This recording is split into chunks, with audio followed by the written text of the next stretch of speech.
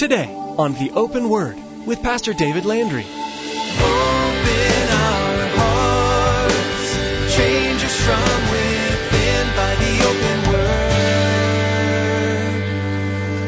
Give us ears to hear your truth and eyes to see the needs around us as we draw close to you. May we thirst for the water that your love brings us. Open our hearts, change us from within by the open word. If God is your inheritance, you have an eternal richness that there's absolutely nothing in this world that could ever match. And yet, how much time do we spend gaining in this world compared to spending time in gaining for the next? We're so messed up, and Christians, unfortunately, many times we are as bad as the rest of the world. Sometimes the truth isn't pretty, and it's how you respond to it that really matters. When Caleb goes out to survey the Promised Land, he doesn't come back with good news, and he doesn't sugarcoat it. As Pastor David teaches today, that's something to consider as we relate to others about how we're doing. It's not a powerful testimony if you're saying, "I'm fine," when you're really not. Things may be hard, but if you're holding on to God, that's important. Trusting in God during strife is a powerful message. Now here's Pastor David with today's message entitled, Taking Possession of the Promised Land.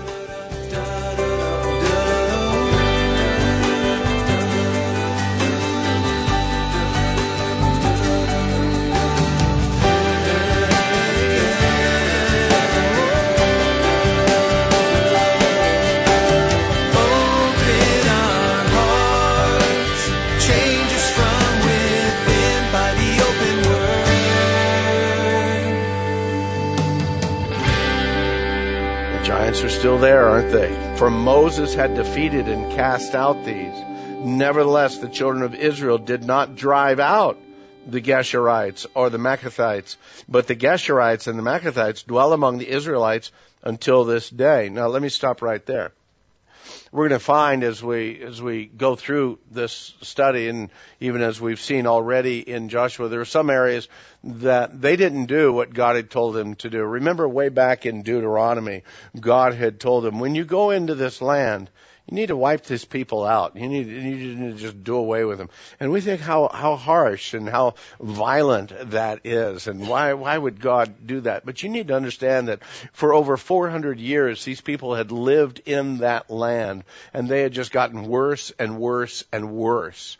Remember, prior to the time of Joseph and his brothers going to Egypt and the family being then turning into slaves there in Egypt, the message and the hope of Abraham, the message and the hope of the God of Isaac, the God of Jacob was there in this land. The message and the hope was there, and yet for over 400 years, the people of that land had walked away from any knowledge of the God of Abraham, Isaac, and Jacob. And they continued to get worse and worse. And we could go back and look and how they, again, child sacrifices, the perversity of so much that was within that land. And that's why God says, you know what, you need to totally wipe them out. And what happened when we find out that they didn't wipe those things out is that they infiltrated back into the children of Israel. And the children of Israel, they were flesh and blood like you and I. And as temptations came and they looked appealing and appeasing and pleasurable, and they fell into these things, and God knew that they would. And that's why he said, wipe them all out. But they didn't wipe them all out. And it's a lot like you and I in our life. There's things in our life, you know what, we just need to get rid of. We just need to stop and put it away completely and do away with it completely, rather than playing with the things of this world, thinking that I will not get burned. Years ago, I did a study with some of the youth, and I just put a big candle there. And as I was talking to them, I just waved my hand over the candle. And nothing would happen. I just waved my hand over the candle. And so, I'm talking about something. I can't ever remember what I was talking about, but I'd keep waving my hand over the candle and just keep waving the hand over the candle. And eventually I said, some of you are doing the same thing, aren't you? You're just playing with fire thinking, I'm not going to get burned. It's not going to affect me. I can keep doing this, and it's not going to affect me. It's not impacting my life. But I said, I guarantee you, there will come a time when that fire will touch, and that fire will impact, and that fire will bring damage. And it's in our own life. There's so many things that we can touch in this world, and we think, well, that didn't harm me. That action, that thought, that attitude, that place that I went, that thing that I did, that really didn't impact me that much. But beloved, you need to understand that every time we do that, it does a couple of things. Number one, it saddens the heart of our God.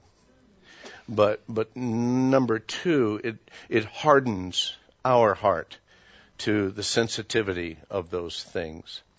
And even as Israel allowed some of these other people to stay in there, they found out very quickly that it did bring damage. It brought damage to them as a people.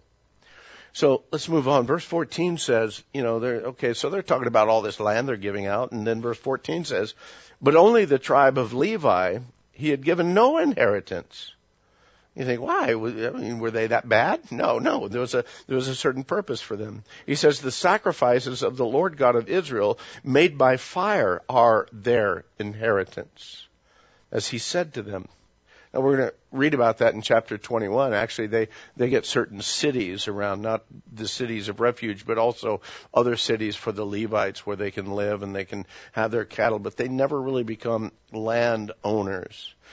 Because the idea and the thought is that they would never be so attached to this world that it would impact them in a way that they could not serve God in the fullness that God had intended for them to be.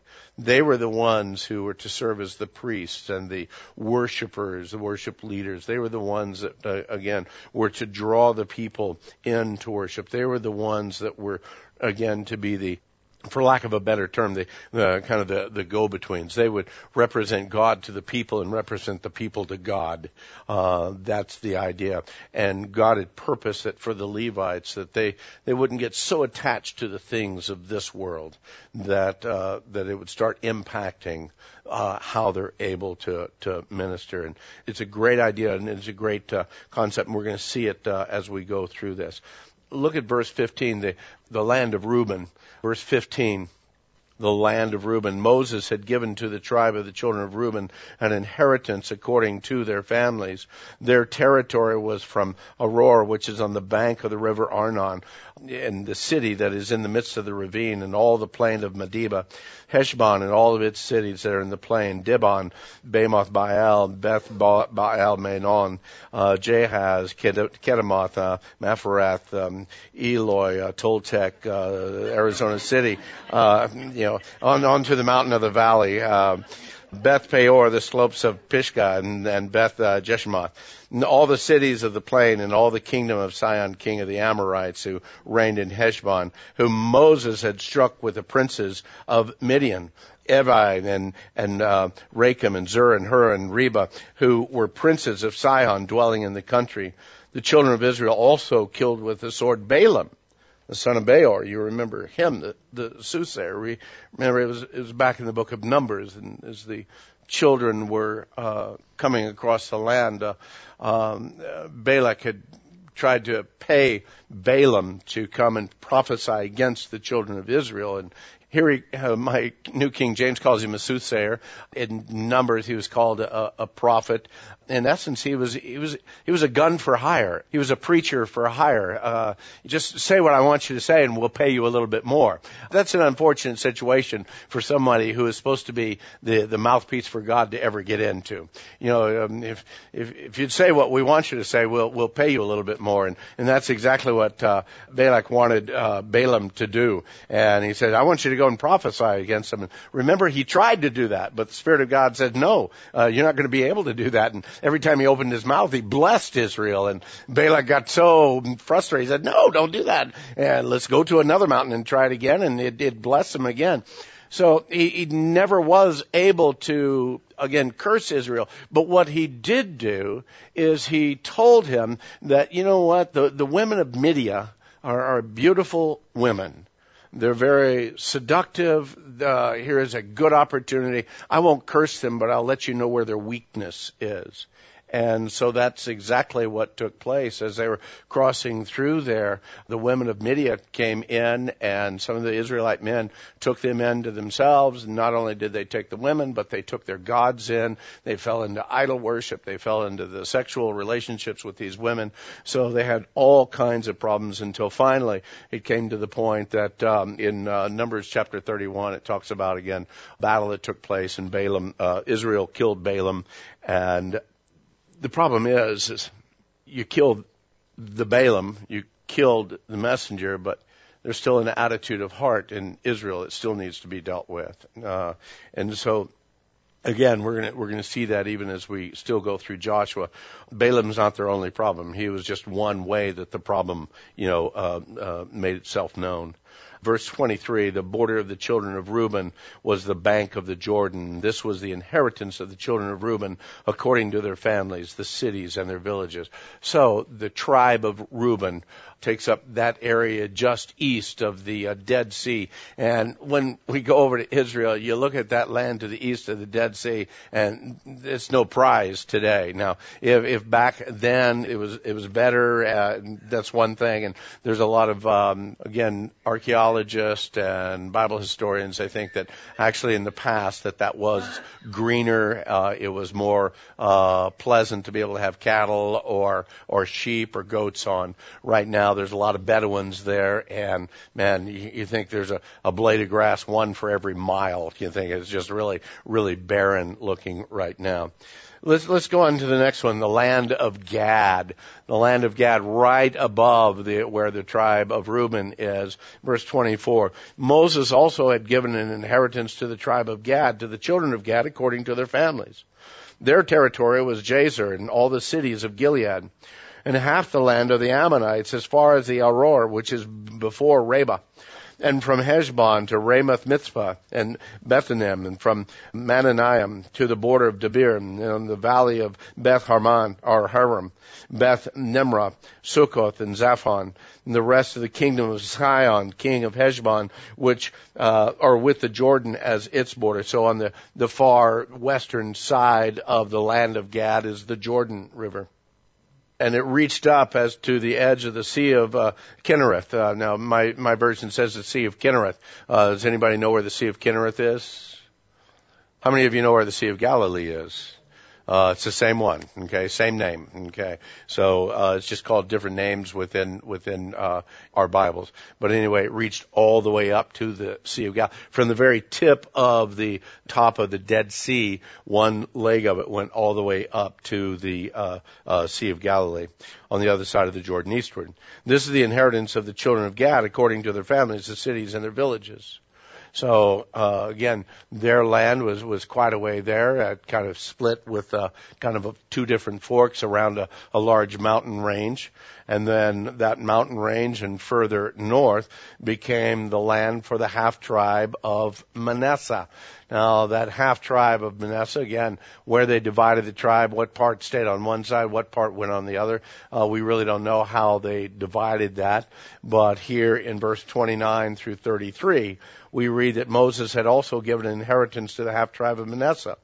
It was for half the tribe of the children of Manasseh according to their families. Their territory was from Maricopa, all Bashan.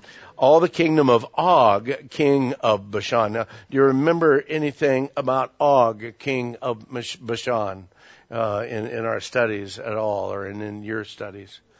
He was a giant. Yeah, his bed was measured his bed. I forget how long they said his bed was, but it's over 9 feet long his bed was. So he was one of the giants. And so part of his land now is part of the territory of Manasseh.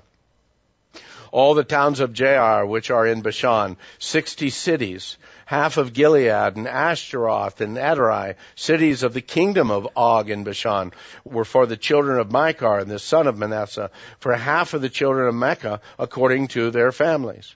These are the areas which Moses had distributed as an inheritance in the plains of Moab on the other side of the Jordan by the Jericho east. So again, the land of Manasseh, quite a bit, and this is just for half of the tribe of Manasseh, and it went way up into modern-day Syria, into parts of what is now Lebanon. It reached through there, areas that, again, that mountain range that is just about the middle of the land of Manasseh. The eastern part of that mountain range is Syria. The western side gets into what's called the Golan Heights and the eastern borders of Israel. One of the other things we see here in verse 33, he responds again about the tribe of Levi. The tribe of Levi, Moses had given no inheritance. The Lord God of Israel was their inheritance, as he had said to them. I don't know about you, but I think the children of Levi got a better deal. You can give all that land of Manasseh. You can give the whole thing. Which would you rather have? God as your inheritance, or a piece of dirt? Piece of dirt. Reading through this, he reminds us over and over again that Levi didn't get any land. He didn't get any big property. No. But God's his inheritance. And I don't know about you. Some of you may not have much in this world at all. And you may never have much in this world. Your life may end with just barely being able to put you into the ground. But you know what? If God is your inheritance, you have an eternal richness that there's absolutely nothing in this world that could ever match. And yet, how much time do we spend gaining in this world compared to spending time in gaining for the next? We're so messed up, and Christians, unfortunately, many times we are as bad as the rest of the world. We spend a great majority of our life and time focused on the things of this world, making the things of this life easier, more pleasurable, filled with entertainment, filled with amusement, filled with everything else. And we neglect the reality that, hey, you know what? We're only going to be here for 80, 90, 100 years at the most, some less, some more. But eternity waits for us. The tribe of Levi got no earthly inheritance, but God was their inheritance. That's the thing that we've got to look. How much we can focus on the things of this world. And you know what? They perish with the using. As a good friend says, it's all going to burn. It's all going to burn. What are we setting in advance? What are we setting forward? Are we so focused on a retirement plan, or are we focused on an eternal plan? So we look at, again, the land of Reuben, the land of Gad, the land of Manasseh, and then in chapter 14 we start moving over to the land on the western side in verse 14. On the western side of the Jordan. So he says, chapter 14, verse 1, these are the areas which the children of Israel inherited in the land of Canaan, which Eleazar the priest, Joshua the son of Nun, and the heads of the fathers of the tribes of the children of Israel distributed as an inheritance to them. Their inheritance was by lot, as the Lord had commanded by the hand of Moses, for the 9 tribes and the half-tribe, again, the other half-tribe, Manasseh. For Moses had given the inheritance of the 2 tribes and the half-tribe on the other side of the Jordan, on the eastern side. But to the Levites he had given, here it is again, to the Levites he had given no inheritance among them. For the children of Joseph had 2 tribes, Manasseh and Ephraim, and they gave no part to the Levites in the land, except cities to dwell in, with their common lands for their livestock and their property. And we'll look at that in chapter 21, how that was all divided out.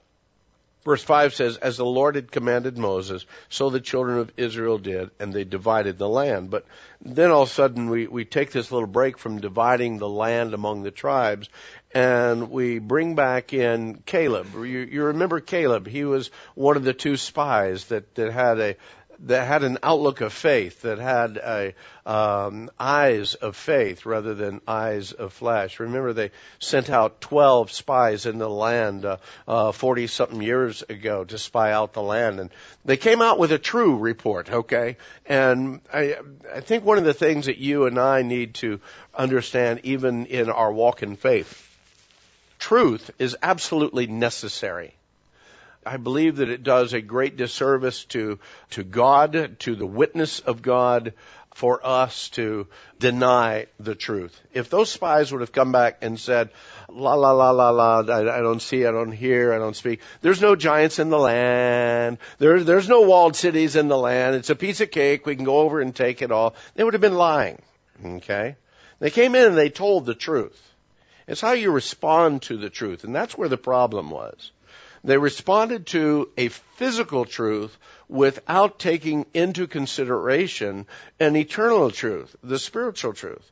There are physical truths. And man, yeah, this disease has happened. This relationship has gone away. This situation in my life, this job in my life, this battle, this torment, whatever it is. These are true things. And to say that, hey, you know what? I'm not battling with anything. Okay, everything's fine. You know what? You're not doing service to the truth. You're not doing service to the kingdom of God. And you're not doing service to the testimony of what God wants to do in your life. I would much rather hear someone say, you know what, I'm doing absolutely horrible. My life is falling all apart. My world is just spinning out of control, but I'm trusting God in the midst. That right now, man, I'm just holding on to God in the midst of this. Then somebody that comes and says, oh, no, everything's fine. And in reality, they're not giving glory to God in that. They're just lying.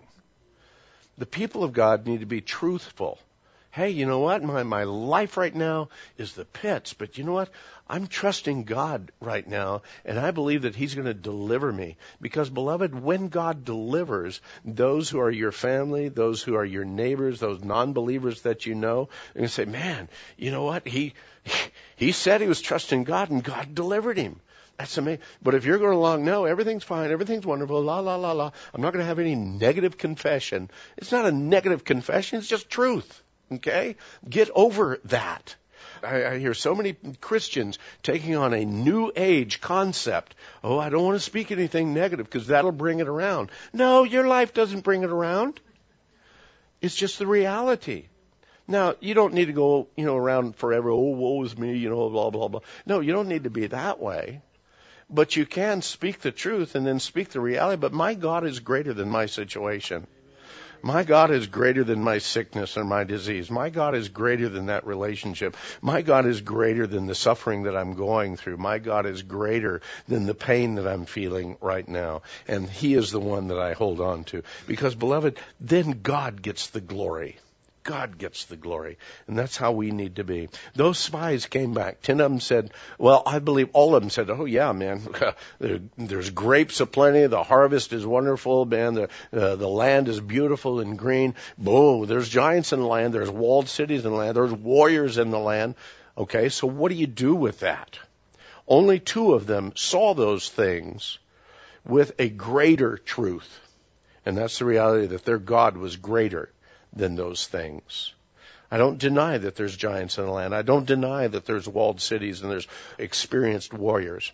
But neither do I deny that my God is greater than all of those things. And you see, it was Caleb that was one of those 2. Joshua was one, Caleb was the other.